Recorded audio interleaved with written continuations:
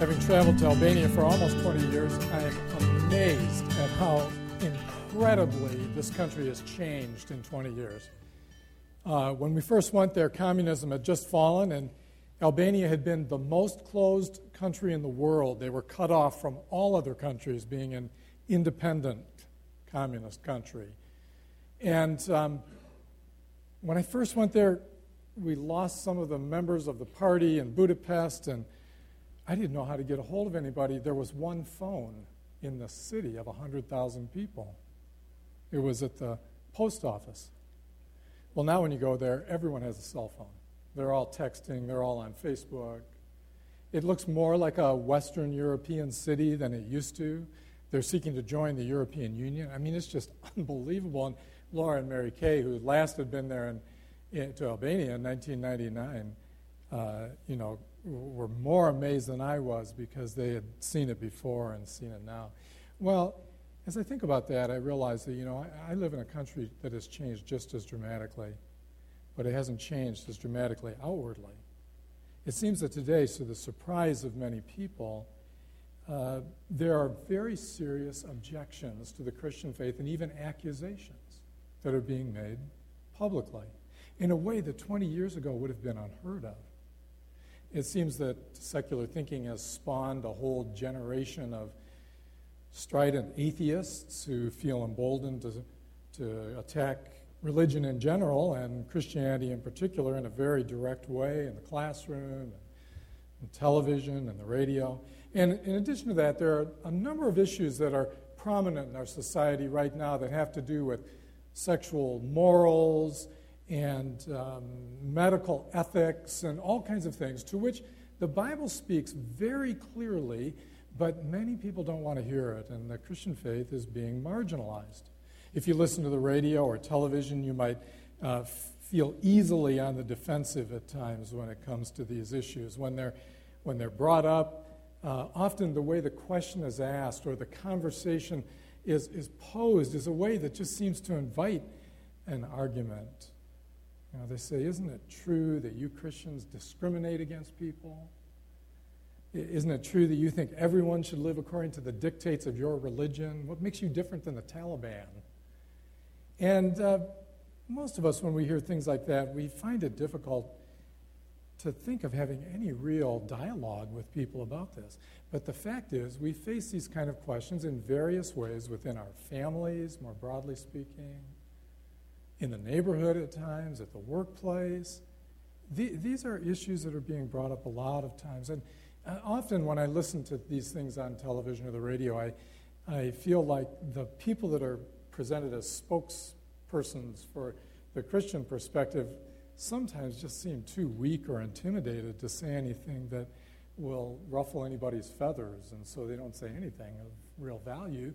Or they're so angry and bombastic and demanding that the things that they say are so inflammatory that it doesn't lead to any real discussion. And this morning I want to ask, how can we respond in a situation where the very validity of our beliefs, of the teaching of the Bible, is being questioned so broadly, where things are being said about Christianity that are not true. They're just a caricature of what we think or how we want to live. Our children are growing up in this world, and I found, even though my children are older now, they would come home and ask questions. And they were good questions, but often they were posed in such a way to tell me that they'd been influenced by people that were describing Christianity in a certain way. And if it's not our children, it's other people. The idea is that our faith is radical, extreme, discriminatory. It's brought up in such a way that it doesn't promote understanding. How do we respond to that? Well, I want to think about that from the two passages we've referred to this morning. First, where I began in Jesus' words, "Take my yoke upon you and learn from me, for I am gentle and humble in heart." And then these words that Mary Kay just read to us, where the Apostle Paul wrote to Timothy, and he said that as a Christian worker, as a Christian, he should be able to teach, correcting your opponents with gentleness. These passages promote a certain understanding of what it is we ought to be doing in relationship with people to help them. Now, 2 Timothy was written to a young co-worker of the Apostle Paul's named Timothy. It's a letter of encouragement, of instruction about how to fulfill certain responsibilities that he'd been given and so forth. And we wish we know what Timothy was, but we really don't. Some people think he was a pastor, but that word is never used of him or used to describe him. Other people think he was an elder, but again, that word is not used to describe him, although he was appointed by Paul to appoint elders in the various churches that Paul had recently started. It seems that he was just fulfilling them as an emissary of Paul's responsibility as a church planter. Some people think he was a bishop, but that's like applying something from much later in history, an idea, an office, to a time when it didn't exist. But all we can really say of Timothy is that he was a trusted member of the Apostle Paul's ministry. Paul was given an apostolic mission to plant churches among the Gentiles, the non-Jewish people. And as he went out and did that, we find in the New Testament that he gathered a whole team of people, co-workers, who traveled with him and worked with him. He planted churches all the way across what we now call Turkey, all the way into Greece and present Albania, and eventually he went to Rome. As he planted churches, he did it in a unique way. He would go there with a group of people. He would begin to preach. He would form churches, or we might say embryonic churches of new believers, and then he would leave. Sometimes he would leave a few co-workers there. Other times they would all leave and go to another city. And then he would send people back to continue to teach and encourage the church. And at least with Timothy and Titus, we find that at points he sent them back and said, appoint elders in these churches. That is, these groups of people that were meeting together had grown together enough where some had risen up in their leadership in such a way that they were recognizable as those who ought to lead the churches. And that was part of Timothy's job. And so Paul writes this letter to help him to fulfill that kind of commission that he had and helping to plant churches. And much of the letter is encouragement about behavior and character that he ought to develop, even in this passage. He says, flee youthful passions, seek to live in an upright way, be an example of faith and love and peace. And he says, don't quarrel with people, and that one he expands on.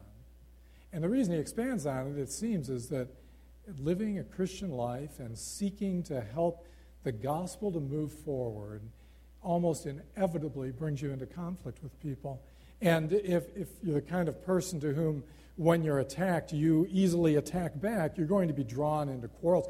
Even if you're not that kind of person, you're going to find people approaching you in such a way that will draw out not always the best parts of your character. And so he says, the man of God should not be quarrelsome, but should be able to teach, correcting his opponents with gentleness. Now, we're talking about the fruit of the Spirit, and the second to the last one is gentleness. And I want to remind you that we're talking about qualities that the Holy Spirit produces in a person who is following Christ. These are not, none of these, describing natural abilities that people have. And oftentimes when we describe a natural ability, such as gentleness, we're using it in a way that's somewhat different than the New Testament describes. For example, gentleness is not weakness, at least the gentleness that God wants to develop in us, that is talking about here. The kind of gentleness Jesus had is not weakness. And my mother used to have a saying, I remember, she would describe someone, usually a man, she would say he was a gentle soul. And I first thought that was something positive, but as I grew up, I realized she didn't mean that positively. When she said someone was a gentle soul, she really meant they're meek, they're too weak to really enter into life. She wasn't using it as a quality that she hoped her two sons would develop as they grew up. And oftentimes, when we think of a person being gentle, the person in reality is too weak to enter strongly into life and to move into people's lives in a way that will help them, that will change them. And so a person who is this way often is someone who isn't forceful at all, isn't pushy, doesn't enter into conversations. He's the one who sits and watches and periodically agrees with people and so forth. And if he does enter in, you usually have the feeling what he's saying, though it's unspoken, is, I know I really don't have much to offer, and I'm not a very important person. I shouldn't be listened to, but have you thought of this? And they're always amazed if somebody says, that's really a good idea. Gentleness is not weakness, and some of what we think of as gentleness, in our culture at least, is weakness. Another thing gentleness is not, it's kind of related, but it's not fear. Some people do not push others, do not enter into conversations because they're afraid in some way. I remember my wife and I had brought four babies home from the hospital, and my wife is like a natural mother. She was raised by a natural mother, one of 7 children. And I remember she brought our firstborn home, and there wasn't a skip in her step. She moved right into motherhood, nurtured this child, cared for it in every way. I, on the other hand, there was a bit of a learning curve for me that I never got through completely because I am terrified of babies. They're so weak. And I'm sure I'm going to break them somehow. And I was never comfortable with my own children even until they were a year or 2 old, and I could throw them around a little bit and know that they could handle it. Well, what I'm saying is that gentleness is not simply a fear of doing harm to another person.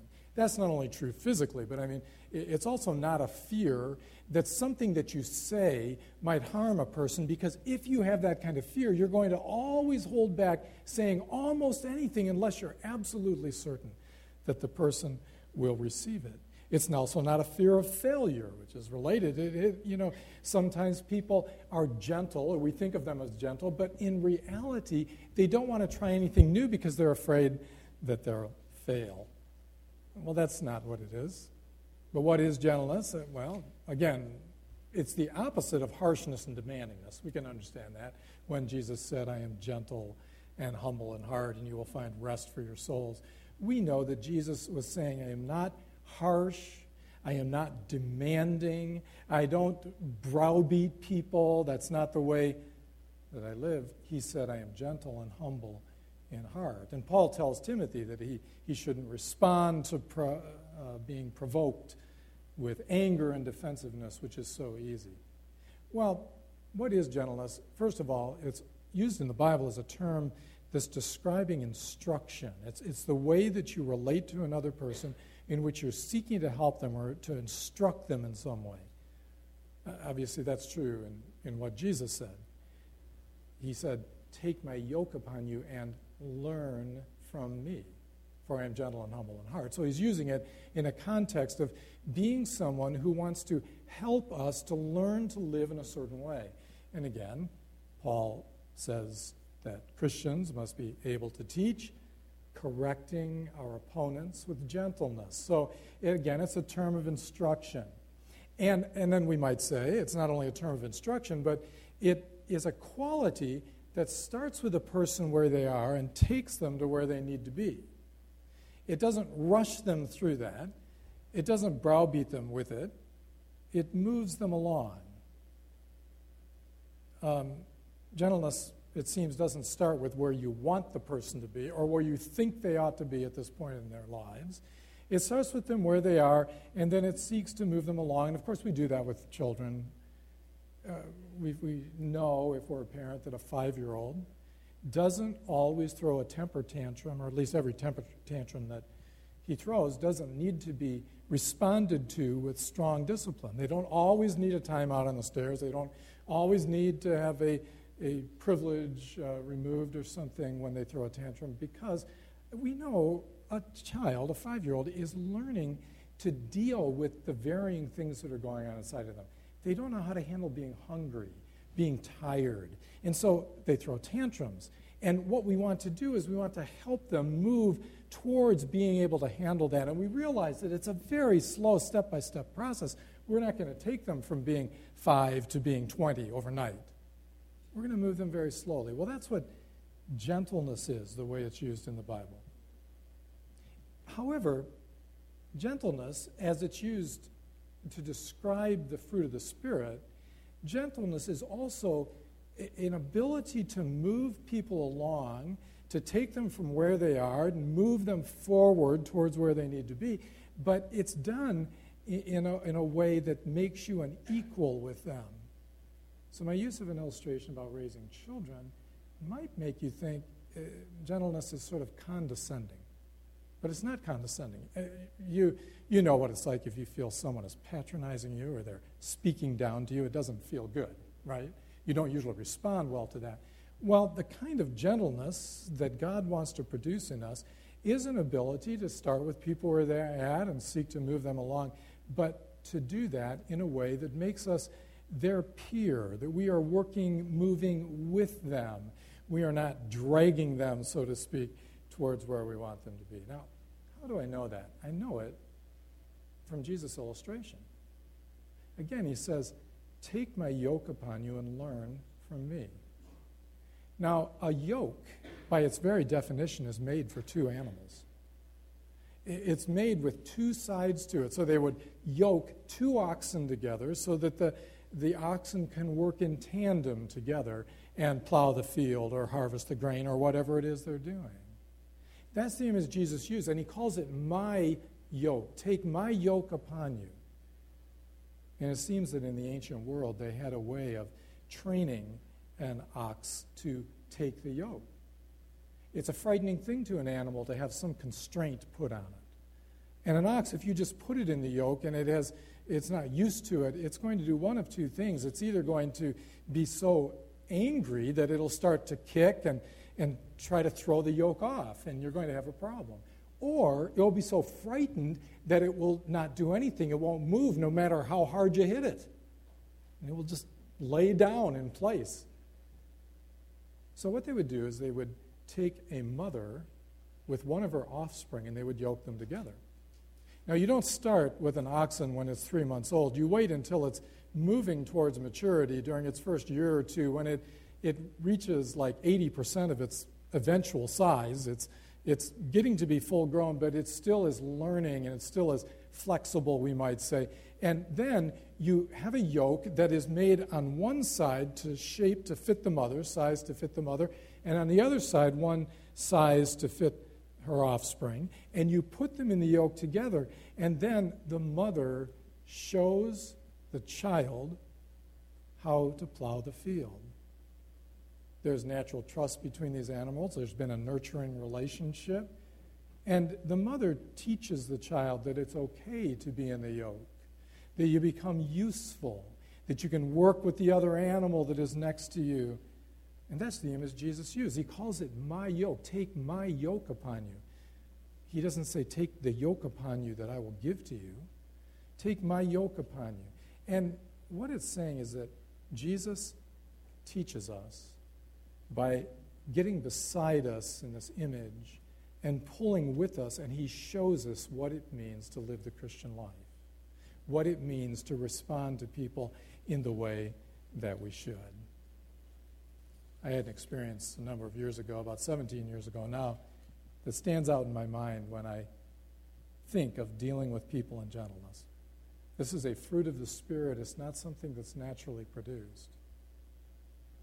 In 1997, I was with Gregor Menge in Albania, and he took me up in the mountains to a village, which is just a scattering of a few homes that are in the same area.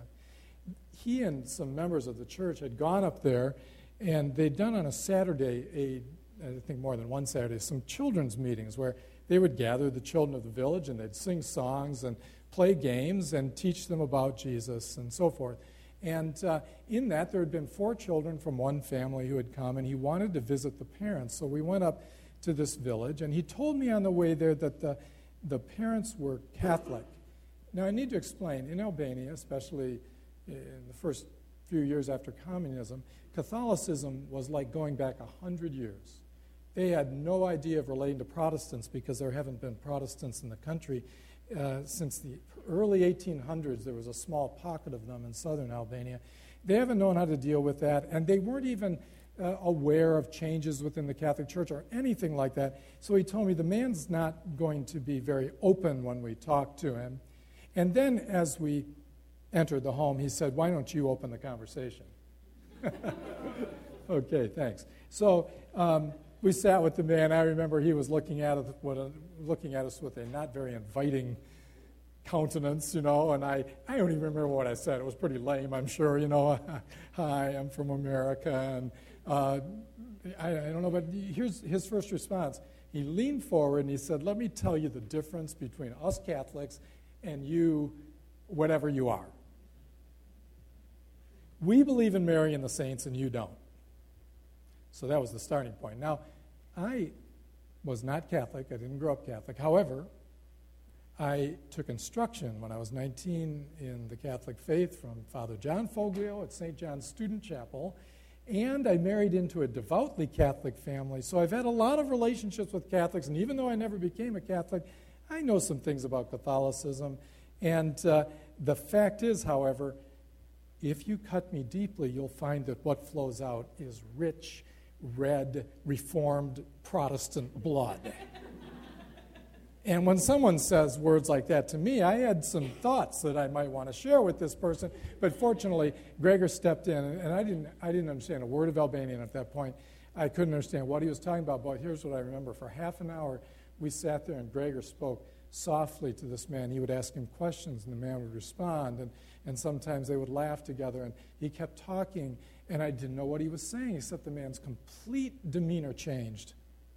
And at the end of half an hour, he called his wife and 7 children to come in the room, made them all kneel around the coffee table, and asked Gregor to pray for the family. Now, I only had to see that to realize that Gregor had this quality, spiritual quality, called gentleness, in which he was able to start with a man where he was. And he didn't turn him into a born-again Christian in one conversation. He only moved him forward a little bit, but he moved him from being unaccepting of the messenger from someone who was not of his background to being accepting, even inviting, and asking the person to pray for him. You see, gentleness is a quality of being able to start with people where they are and move them forward by establishing a relationship with them. And that's what God allows us to do as we live for Jesus and we walk with him, and he puts us in the yoke with him. We begin to pick up the qualities and bear the fruit of the Spirit. Well, this morning, I hope that you carry with you this sense of God's presence and his peace that worship is meant to promote. Why don't you stand with me, and I'll close in prayer. Our gracious God and Father, again, we thank you for the fact that you invite us to come to you through your Son, Jesus Christ. And he says to us that he will become our guide, our teacher, the one who shows us how to live. And he does it in such a way that we are captured by his gentle and humble heart. And we might at times experience his firmness, his strength, but at the same time, we always know that he is the one who has our best interests at heart. We pray that you would help us to be those kinds of people, but mostly we pray that you would keep us close to your Son. Help us to bring our hearts to you and to worship you in spirit and in truth in such a way that we find ourselves exhibiting the qualities of the Spirit as an overflow of our love for you. And we pray this in Jesus' name.